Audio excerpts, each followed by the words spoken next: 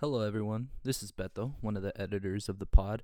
Before we start the podcast, we want to warn everyone ahead of time that this episode talks about heavy topics such as transphobia, homophobia, and SA, so listeners' discretion is advised.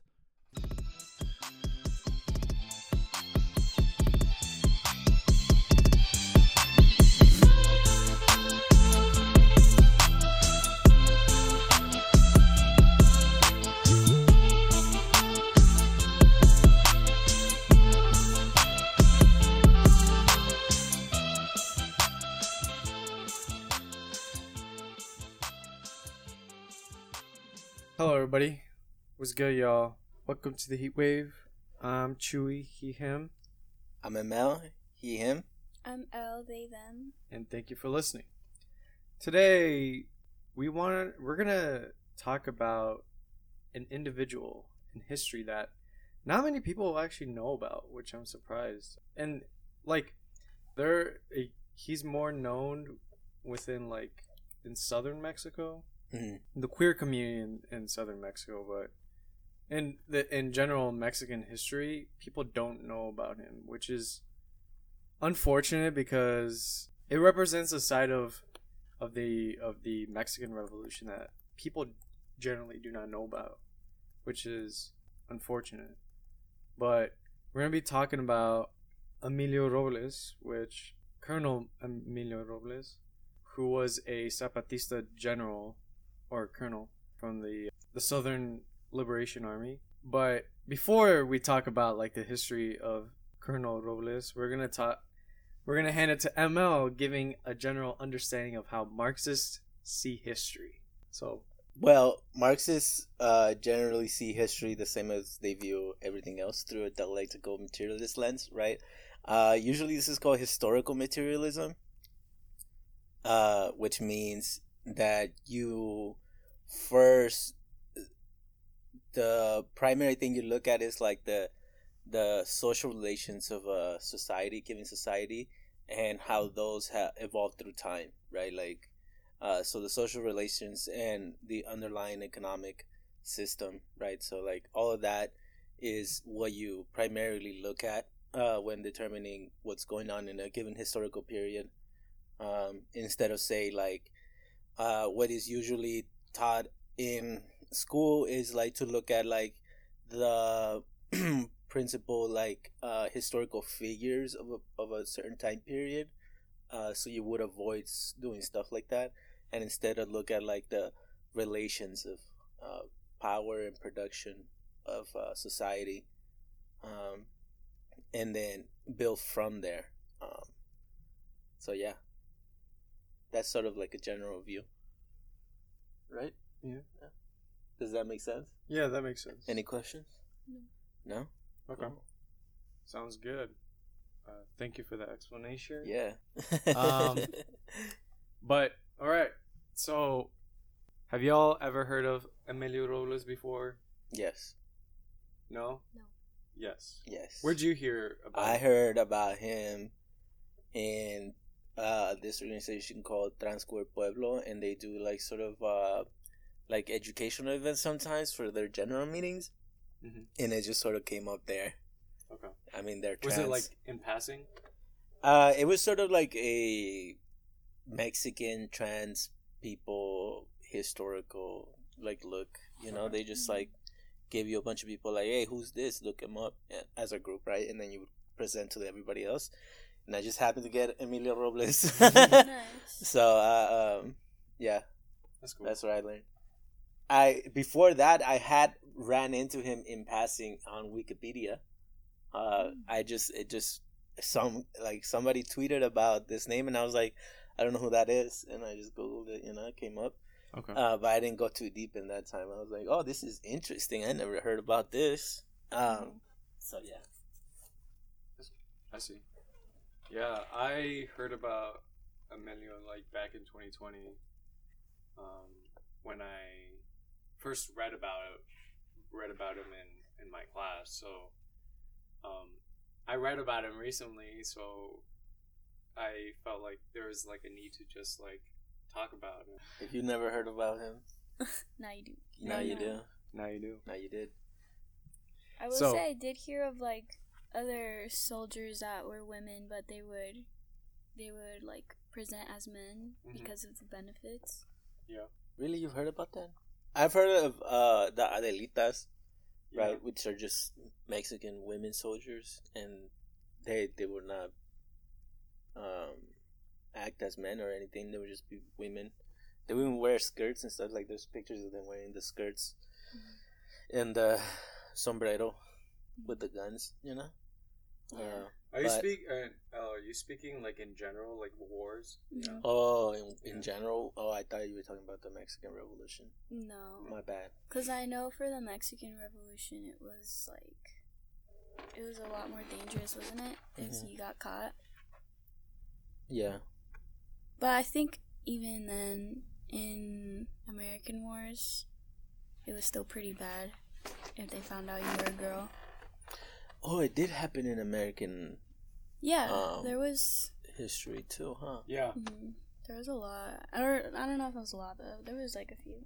I mean, Mulan, right? Mulan's like the most famous, yeah. I mean, doesn't Definitely. Mulan come from like a Chinese story? Mm-hmm. Right? It's like real. It's like based on a Chinese story, so maybe war, blurs the line of gender a little bit. Yeah, it had to because of their conditions. Just to start off the discussion on Robles, we're gonna talk about his childhood. So Robles was born in, sorry if I butcher this, in Xochipala, Guerrero. Yeah, Xochipala, Guerrero. His family was a family of ranchers, a social class that was pretty, they had power in the region. But when he was a kid, he grew up. He learned about how to use weapons and horses, but also was part of a Catholic congregation that refined women's spiritual education, the Daughters of Maria, and was kind of like conditioned to also do like domestic family tasks. So he basically had like a typical rancher upbringing. Yeah, a feminine rancher upbringing. Right. So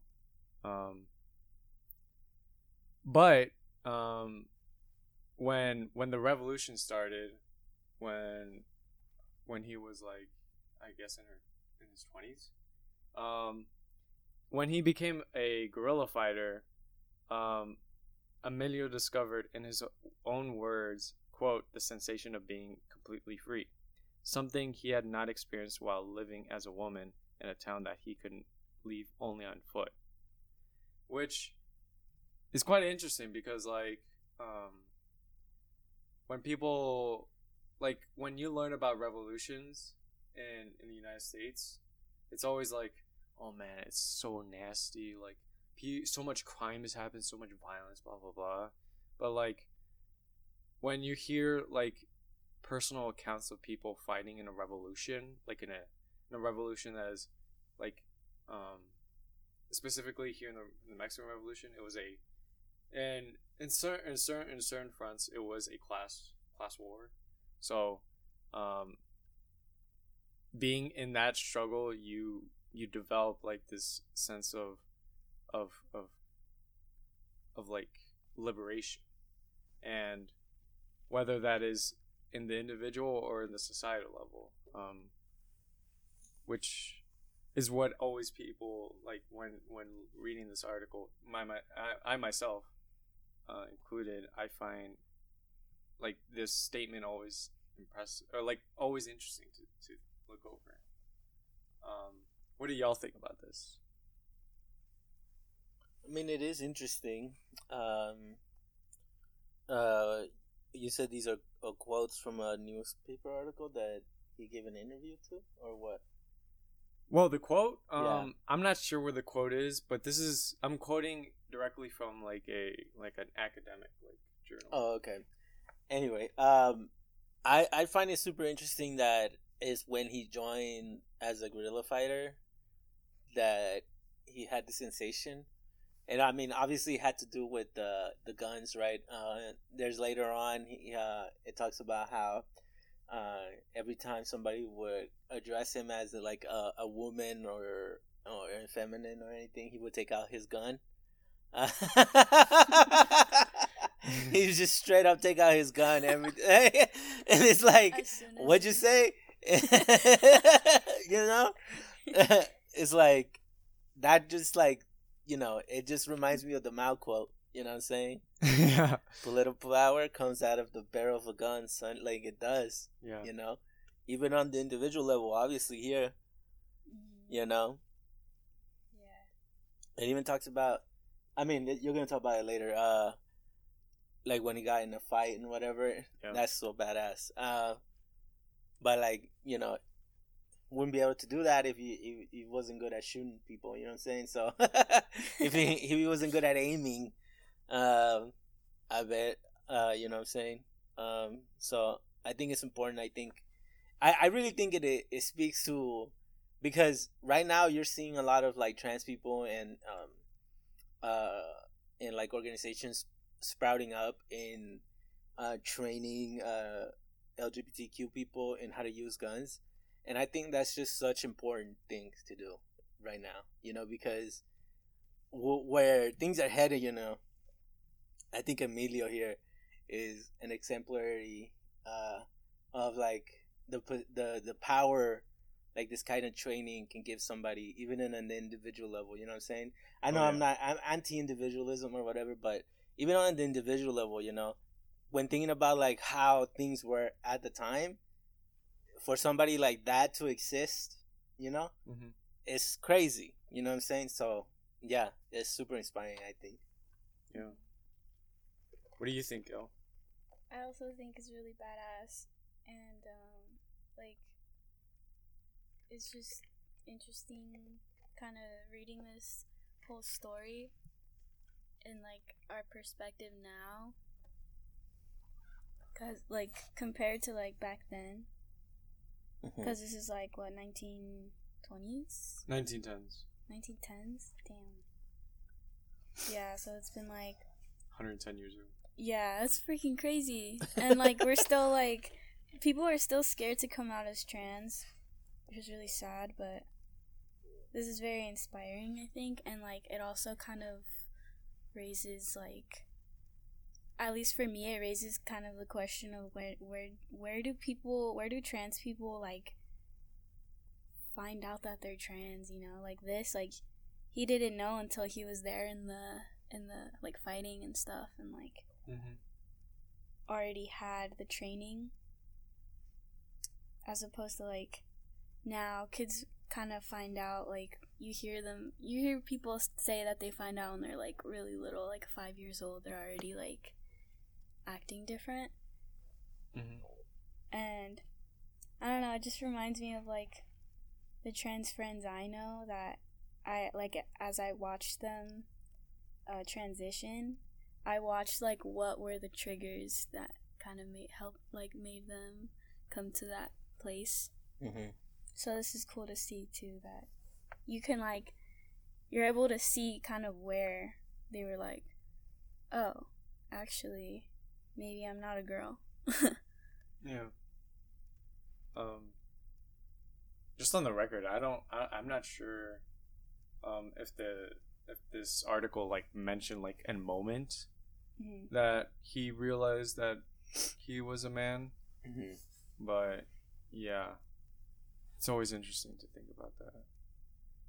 Also, like, one thing I forgot to mention, when he was a kid, he wanted to he wanted to study medicine, which was a masculine profession. So he had like this, while his family tried to like acculturate him to act like a woman, he still had like these inclinations that were very masculine. So it's interesting to analyze. Yeah. I find it really interesting how they talk about how he would exemplify sort of the macho man of the time. Yeah. We could talk about that later. Okay. But first, let's talk about his time like in the army, because he is a coronel. When people talk about Robles like through academia or through like in reference, they never talk about him being a coronel in the revolution. He supported, like, talking about like specific like wars, battles. He supported in the Agua Prieta rebellion. He fought against the Adolfo de la Huerta rebels, which was basically like this like basically these two instances were kind of like counter revolutions, counter offensives by like people that wanted to go against, like, if you study the Mexican Revolution, it's a shit show, like which side to support, but what I can say confidently is that because he was part of the Southern Liberation Army, he was always on the right side. Because if you know about the Southern Liberation Army, they lost, they got defeated. The Mexican Revolution was defeated, unfortunately. But regardless of his time, he was very involved in like socialist organizing.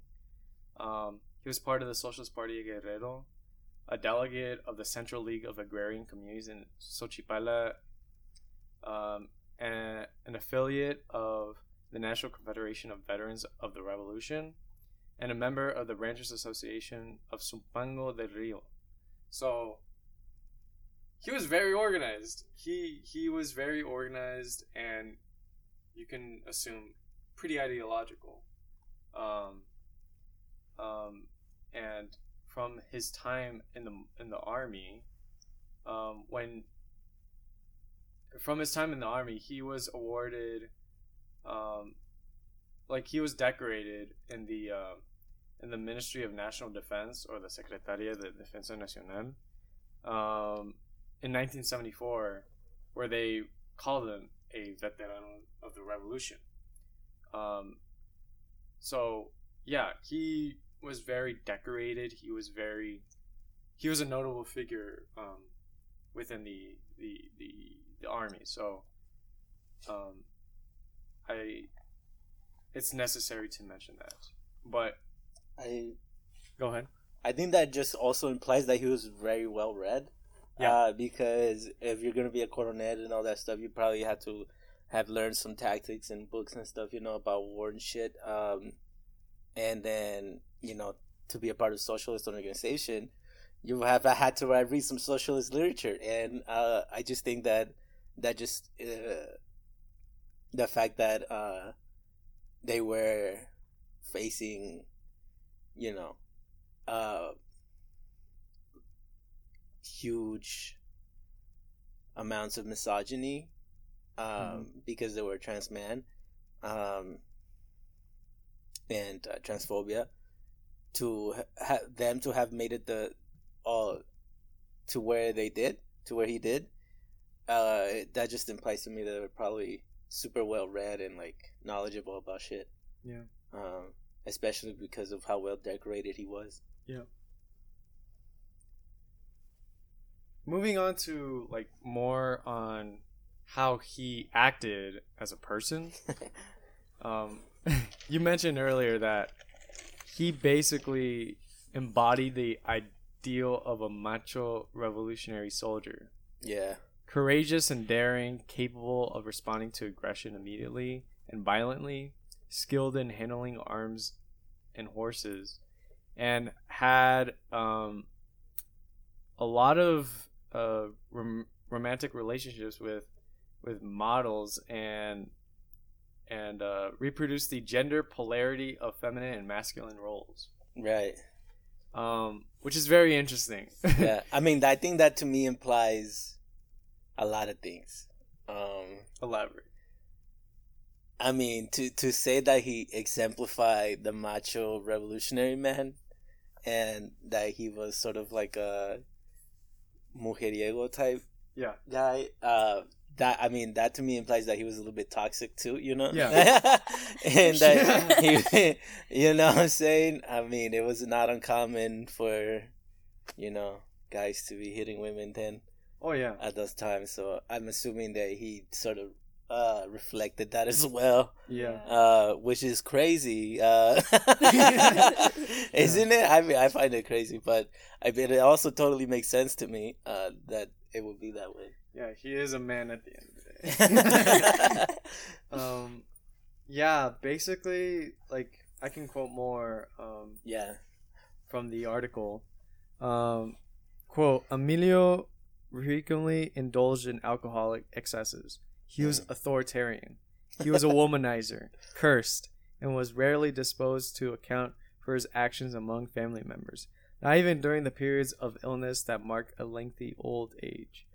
Amelio Robles, a macho among machos, took the stereotype of masculinity that prevailed at his rung of the social ladder to an extreme. Robles' masculinity implied a division of the functions socially assigned to men and women within rural environments. As a typical rural man, Amelio never took on the domestic tasks that he must have learned in his youth. So, yeah, you're very much correct. Yeah.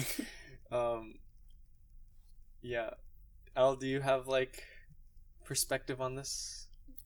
I think it's really interesting that it says that he reproduced the gender polarity of feminine and masculine roles, because so like currently people are starting to see gender on like the binary spectrum. Yeah.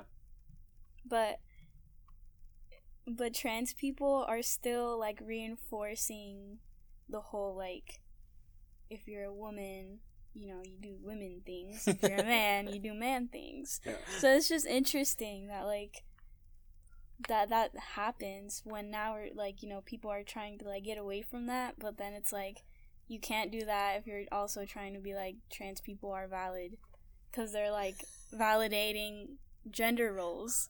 Yeah. But if you want to validate them, you also have to validate the gender roles they're choosing to validate.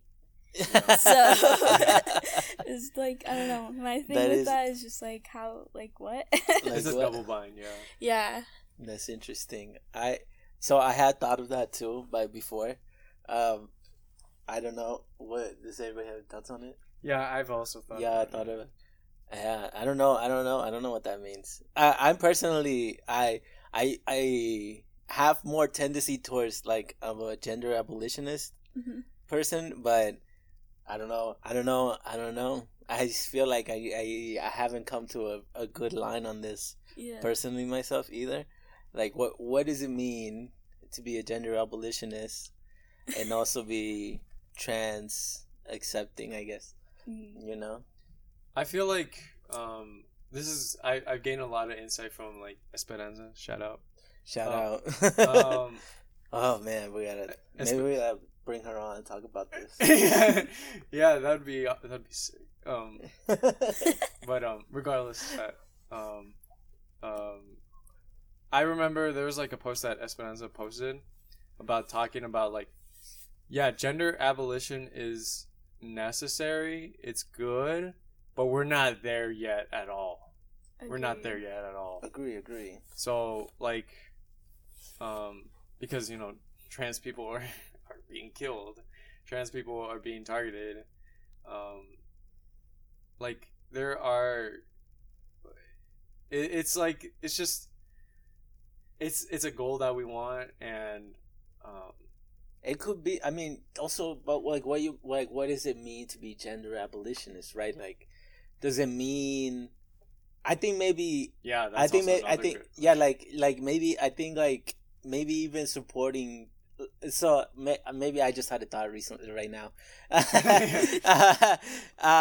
maybe supporting trans identity is supporting gender abolition, because if gender abolition doesn't mean like to like ban genders, right? It's to I guess it could also mean to like you could be any gender you want at any given time you want, right? So like for a trans person to be able to change genders like that, or in sex, right? uh like that makes it more acceptable to have the trans abolition perspective, where like you're basically saying, gender's not really, it's a socially constructed thing, so it's like it changes over time, and so like it's not like essential, like a what is it called, biologically essential thing. So it shouldn't be biologically determined. So I think it makes sense, actually. Never mind. The gender abolition in trans people. Yeah. Yeah. But it also said in the document that he wouldn't always identify as a man, right? Sometimes he would be like. Wait, really? Or like at the end when he died. Okay. Oh, there's that rumor. We'll get to that. Okay. I wanted to talk about that too. We'll get to that at the end. Because end. that's not the only time. Okay. Right. No, that wasn't the only time. And No. I mean, like, that's not the only time I've heard that rumor said about somebody. Oh, okay. You know what I'm saying? Yeah. So I'm skeptical that they even said that. All right. Moving on to the more difficult stuff of the episode. We're going to be talking about Robles' struggle for acceptance. So, yeah, just like today, trans people aren't accepted. They're still like the butt of jokes in many people in America and throughout the world. So, quoting from this article, this is what people said, and this is what the article said. Quote, his identity was the butt of many jokes, crass, and even among those who offered him their protection. Like some generals that he's very acquainted with, like some guy named Castrejon and Lopez de Nava. Both military men adopted an ambiguous position towards Amelio, giving that they officially certified his masculinity while referring in private to the Coronel. This is the only time I'm gonna be dead naming. To the private, the Coronel Amelio Robles. This is the type of constant things that happen throughout him being in the military and being out of the military. Constantly, people referenced him as a woman. Constantly, dead named him as a using his dead name, and also there's this account where he was assaulted by a group of men who wanted to reveal the secrecy of his anatomy, and in self-defense he killed those two aggressors, and which cost him a jail sentence that he served in Chilpancingo. This imprisonment is rumored to have inflicted additional humiliation as Amelio was held in women's facilities.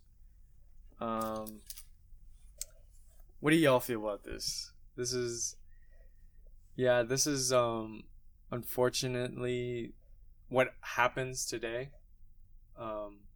Yeah, I mean, it does. I mean, yeah, like, it sounds like something that would happen today, right? Like, yeah, if a trans person is arrested, a lot of times they will be held in the opposing sex, opposing genders, in jail. I think it just happened to, like, what's her name? Not that I endorsing Nikita Dragon, but she was put in a men's jail when she was arrested recently, which is not something I fuck with. You know what I'm saying? But yeah, I mean, it happens all the time now. It's just, yeah. I mean, I'm glad that he killed Assaulter. the assaulters. You know, Yeah. better that than the alternative, right? So, Yeah. what do you think? I think like a lot of the stuff that happened to him would definitely still happen today. Even like the part it says, even among those who offered him their protection, like them. Mm-hmm. Yeah, I feel like the same way as like, so I'm non-binary, and a lot of time I'll hear people use different pronouns for me, or else I'll see people switch up, like they won't use them in front of me, but they'll use them in like talking to other people. Yeah, behind your back. Yeah. Yeah, and it really goes to show like no matter what you do, you'll never be seen as the way you want to be seen when you're trans or non-binary. And a lot of people take that position of being ambiguous or just kind of like neutral, and are just like they reap benefits from talking to you or being friends with you, so they're gonna respect you when they're like when you're there, but beyond that they're not really gonna care. Yeah.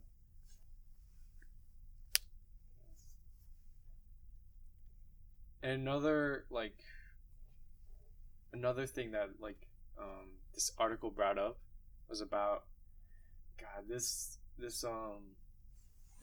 I think this journalist, this reporter from I don't know what country, but she's from Europe.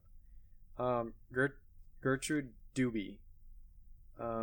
This is what I quoted from the article. Quote, a militant in the socialist movement opposing fascism in Europe, Gertrude Duby imagined Mexico as a land of social revolution.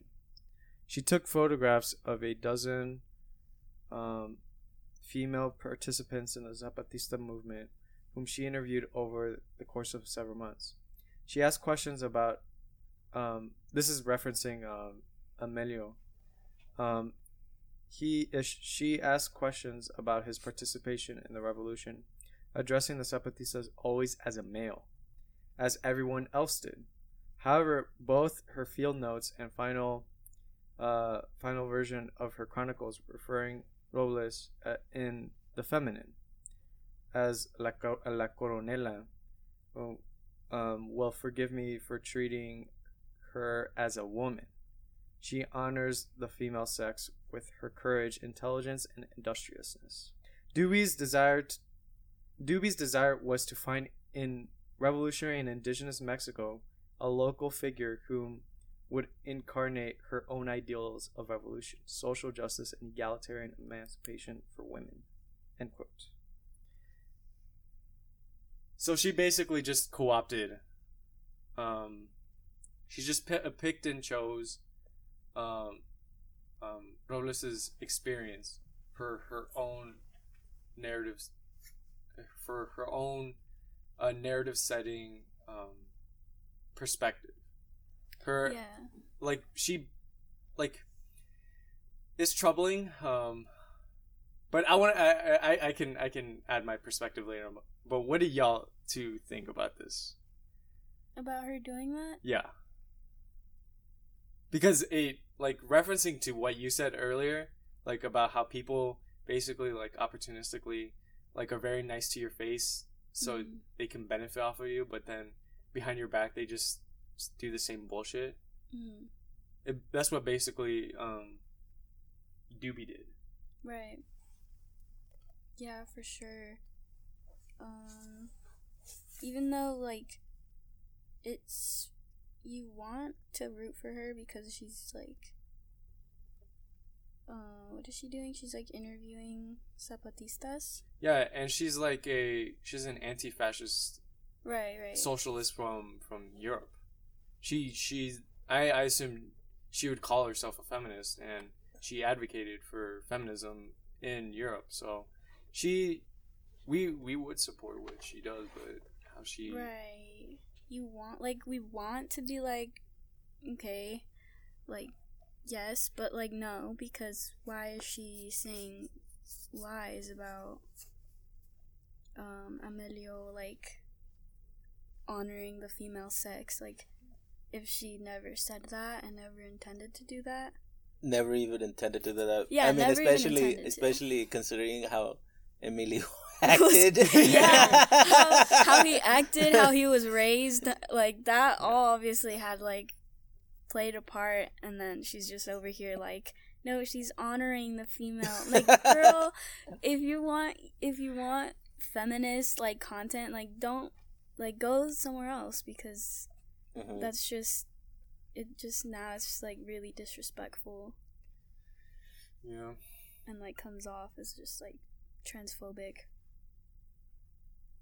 Yeah. But at the same time, I mean, this was a whole different time. That's true. I can see a socialist wanting to fucking, I guess, what is it, honor Emilio to, like, other socialists, and they would do this sort of as a, like, how do you say,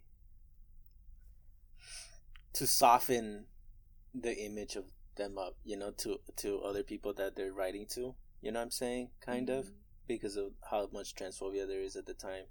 It makes sense in that way, but I still don't like it personally, but I mean, it's not the worst things that happened to Emilio, right? Yeah. Unfortunately. Really, yeah. Yeah. I guess, like, another thing that I wanted to bring up from the struggles of, like, the revolution is these other accounts of, like, of homophobia. Quoting the article again, quote, tolerance towards marginalized sexualities was not the norm in the Zapatista movement.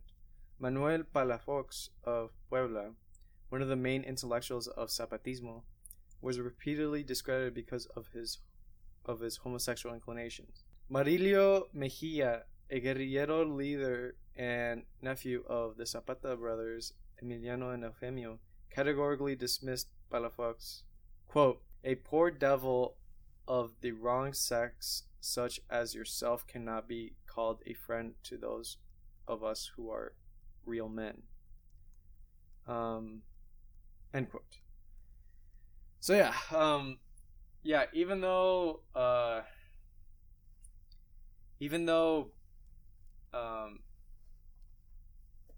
Robles was a coronel, even though Robles basically won a lot of respect as a revolutionary, as a you can say as a socialist as well, he still never got acceptance from anybody. Right. Well, I would say he was more of the exception than the rule, right? Like, is that what you're saying? He was never accepted for who he was. That's what I'm saying. I mean, but he kind of was. Well, you know. Yeah, through the power of the gun. Through the power. I mean, that's my point. Like, not only was he. I mean, yeah, people would say shit behind his back, but it seems to me like he even got his pension. No, he didn't get a pension. I mean, he didn't get a pension. I mean, none of them got a pension. I think like 3 people got pension eventually, or something like that. But eventually he was like counted as a veteran, you know. Yeah. And in a gender affirming way. And then for a while. And we'll get to there. Yeah. And but like it sounds more like he was the exception. Like he was more like the as high as you could get at that time, I would say. Like, you know, he was the exception rather than the rule. Yeah. The rule being that you would not even be able to do any of the stuff that he did at all, Yeah. unless for like exceptional circumstances that he was in. Yeah. So, just to talk about like the latter life of Robles's life and the legacy. This is what the article stated. Quote, the most arduous battle fought by Coronel Robles was not out in the open and did not smell of gunpowder, nor did it require bearing the agrarian ideological arms of the Mexican Revolution. It was a cultural battle, a slow and silent struggle, whose great victory was to become a man by denying a female physical anatomy. When he died, rumor held that in his final moments, Amelio Robles requested that he be buried dressed as a woman, thus denying the masculinity he had sustained in life, occasionally at gunpoint. This is what we were talking about earlier, or y'all mentioned earlier, about how basically people were rumoring that, oh my god, Robles was at the end of the day a woman, because he basically requested when he died to be buried, but literally it was just a rumor, and it was insubstantial. There's no evidence proving that. Yeah. I honestly doubt that it's true. Yeah.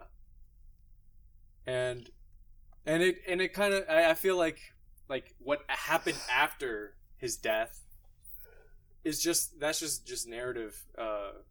They're just making a narrative, because when he was buried, basically on the gravestone it says, "Here lies the remains of Coronela Zapatista," and then saying his dead name, and to say that this is the legacy of this person, and yeah, it is what it is. I mean, that's not the first time I hear that sort of rumor from somebody.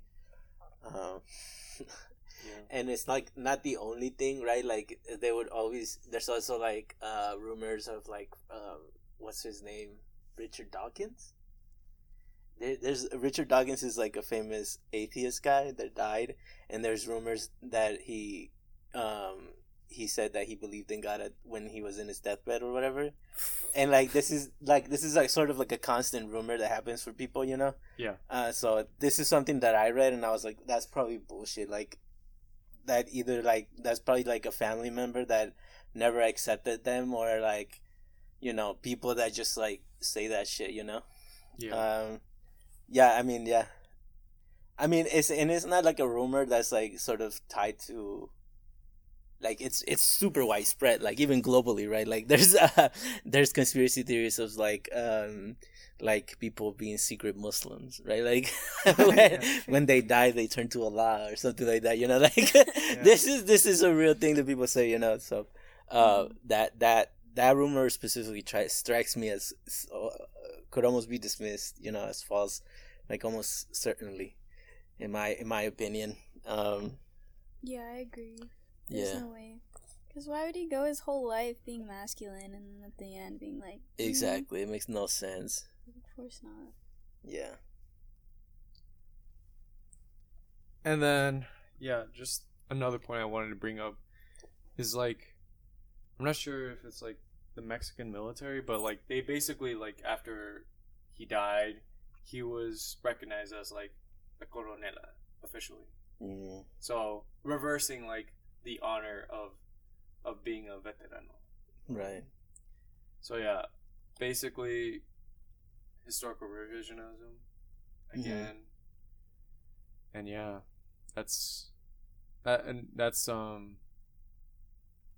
like when he was in his, like, throughout his whole life, he just basically tried to be just a regular individual in his town in Guerrero, and like constantly just faced discrimination, constantly faced just oppression, And then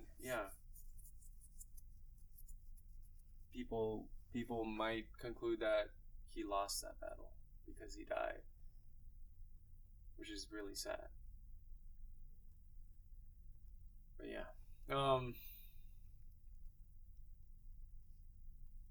what should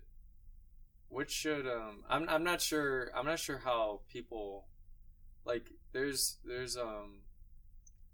one thing that let me reword this. One thing that I was like told about in my classes, or in the class that I read this text, was that Robles, he was a trans man, but he didn't like fight for trans issues. He didn't fight for advocacy of or like visibility of trans people, or of queerness in general. So like one thing that was brought up was like, it's interesting how people talk about Robles's life, and how he can be as a point of reference for trans visibility, while at the end of the day he didn't support that. Mm-hmm. So, what do y'all feel about that point? Who said that? It's just like it's someone that I know that was studying this. Oh. Well, they didn't even have those words. Like, they didn't have a concept of transitioning, and they didn't have visibility, queer, nothing. So, like, of course he couldn't, like, advocate for others if he didn't even know himself that's what he was. Like, who knows how he, like, conceptualized it in his mind, but Mm-hmm. I don't think he can even, like, of course he can be a point of reference, but, like, really, can he? Because, like, how did he even know? Like, how would he know about, those issues? And I can't imagine, like, especially in Guerrero, there being more trans men in his time, or at least people who were, like, out about it, Yeah. Like, if there was, they weren't gonna go tell him, because Exactly. they didn't know either. Yeah. I agree with you. I don't think this is a fair criticism, because, or even a criticism at all, because it's like, it's impossible for him to be advocating for trans people when trans people, in the sense that we know, or like the trans movement in the sense that we know it, didn't even fucking exist at the time. You know what I'm saying? He couldn't even know about that stuff, because, like, as you said, those words weren't even invented yet. Yeah. So how could he advocated for trans issues if trans issues didn't exist? You know what I'm saying? So, or like, in the spotlight, they weren't, like, no one was talking about it, because it really wasn't even seen as an issue either. It was seen as, like, the right thing to do. Mm-hmm. If somebody was trans and then you told them to, like, be a girl or whatever, like, that's kind of like what you're supposed to do. It's like now, it's like, if kind of the same way, if somebody wanted to transition now and someone didn't believe that was okay, they're gonna be like, no, you're a girl, like, or whatever, or you're a boy. Mm-hmm. They kind of reinforce their sex. But yeah, I don't know, it's just like, I don't think you can really say that, like, that he didn't fight for trans rights. Like, of course he didn't. It's fucking 1928 or whatever. Yeah. Like, what? Who's fighting for trans rights? Nobody. Yeah. And he was a socialist, so I would assume he more focused on general liberation, and the abolition of class, which would in turn, make it easier for him, just in general, So in that sense, he would be freer to be who he was. So in that sense, he was fighting for trans rights, but, like, you just, in the conceptual way that we think of it now, he just was not probably thinking it in that way. Yeah. So. and nobody was. Those Yeah. concepts didn't exist because the Mhm. material conditions for those concepts didn't exist. You know, Yeah. for those to come up, you know, you need like a whole range of people building these ideas on top of each other for Mhm. these concepts to emerge, and like that, you know, just didn't exist at the time. So it's just impossible for him to even be able to do that. You know what I mean? So Yeah, and like I feel like today it's really easy to talk about people on the individual level because of like how much we're able to find out or how much we know. But back then, I mean, even the gender roles that he was reinforcing were not very good. Like right. right, we kind of assumed like he was an aggressive like partner and stuff, Mm-hmm. which isn't very like trans rights friendly either. Like I don't know, it's not very like Right. fighting Yeah. for anything. You're just like kind of being a shitty human. Yeah. And then you're just kind of like backing it up by being like, well, I'm a man, so it's fine. But like it's still not fine. It doesn't matter. So yeah, Right. it's just like a lot of things that go into play Mm-hmm. that like you can't really just argue that like he didn't stand for trans rights. Right. Even people like in the 50s, 60s that were trans didn't know they were trans, right? Mm-hmm. Good point. So, I guess to wrap up on discussing Amelio Robles, what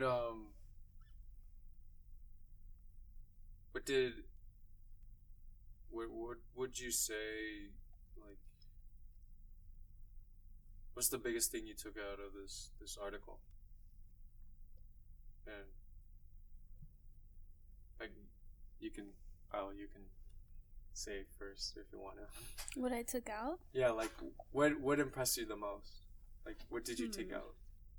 What was the most notable thing you got from this?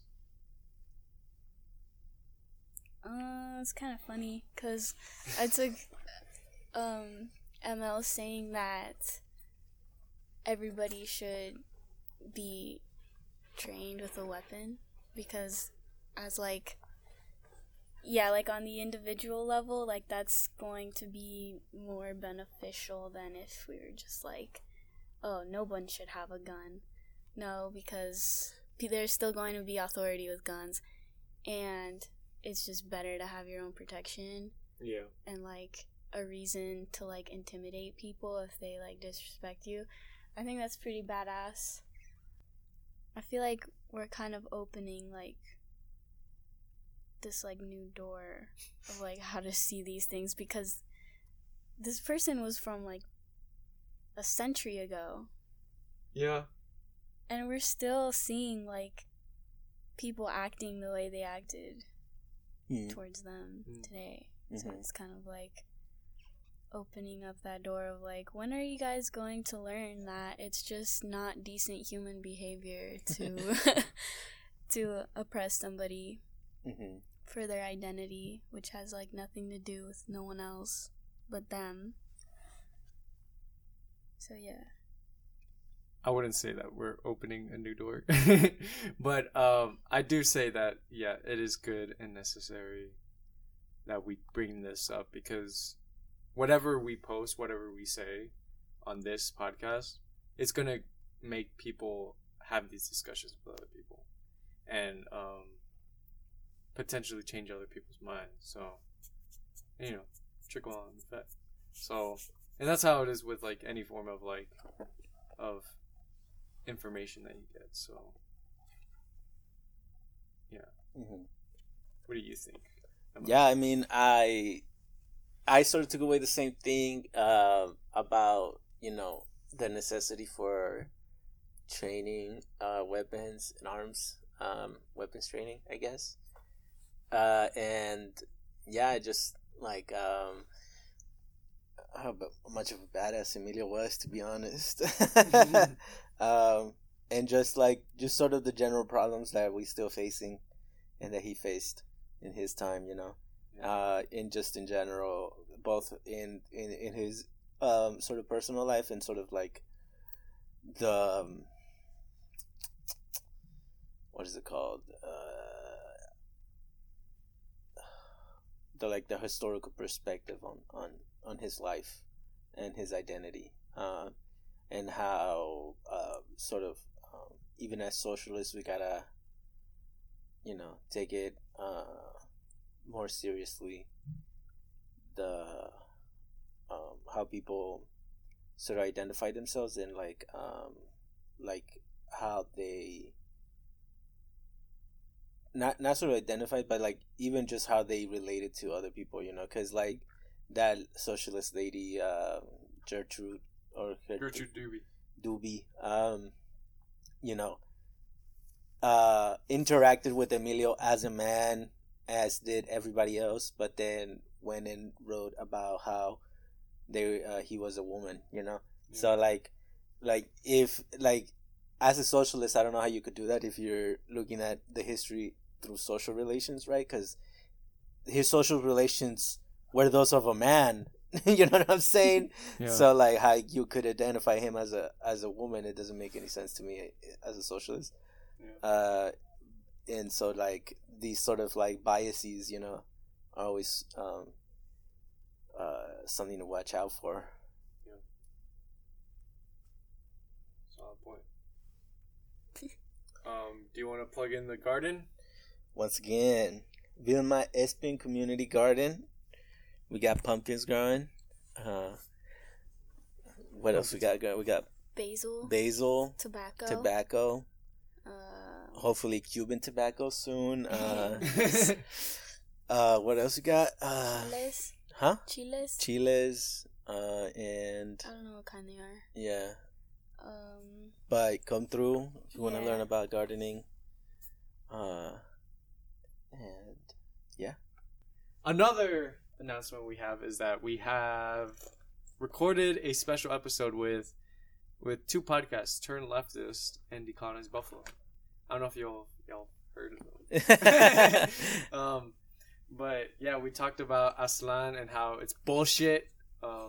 Yeah, gave a lot of our criticisms of Aslan in that episode with Rick. Mike didn't say much because he was just there to learn. And it was mostly me and Rick going back and forth. And me giving some. And Chewy here giving a little bit of a spice. Yes. So listen to that. It's pretty good. I prepared pretty well for it, I think. Nothing that we haven't said before, I think. Yeah. But very, very thorough, I think. Like there, we discuss a lot of like the list. Like we go down the list of like all the pro Aslan rhetoric and arguments, and we just like sort of dismantle that. So check it out. You can find out more information about this and other stuff we do at Metro the SU on Instagram and Twitter. If you want to stay updated with the podcast, hit us up at THW Pod. And yeah, that's all, everybody. The show continues. Venceremos. Venceremos. Venceremos.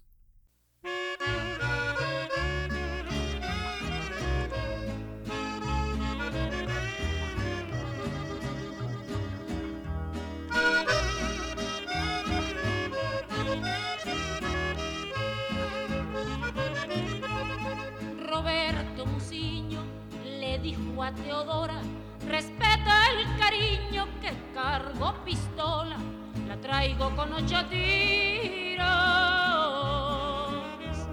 y van con dedicatoria. No vayas al baile con ese vestido pegado a tu talla y tan atrevido. Recuerda que soy alcaide y muy pronto tu marido. Tú ya estás pedida y me arde la cara que salgas vestida con ropa entallada. Todos los hombres te miran a mí no me gusta nada. Yo no te quería, mis padres me han dado. Estaré pedida, mas no me he casado. No voy a pasar la vida con un celoso amargado. Así se dice, mi Teodora, que llore.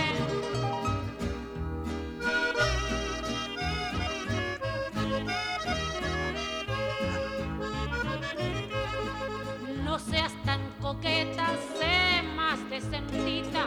Y ella le contesta con una sonrisa, pues yo no tengo la culpa de haber nacido bonita. Sacó la pistola para amedrentarla, pero la Teodora le arrebata el arma, con ella los 8 tiros se los sepulta en el alma. Luego la prendieron, pero a Teodorita la vieron los jueces tan calladita que la libertad le dieron, no más porque era bonita. Roberto se ha ido, ella se ha quedado robando suspiros, pues no se ha casado, para darle gusto a la vida.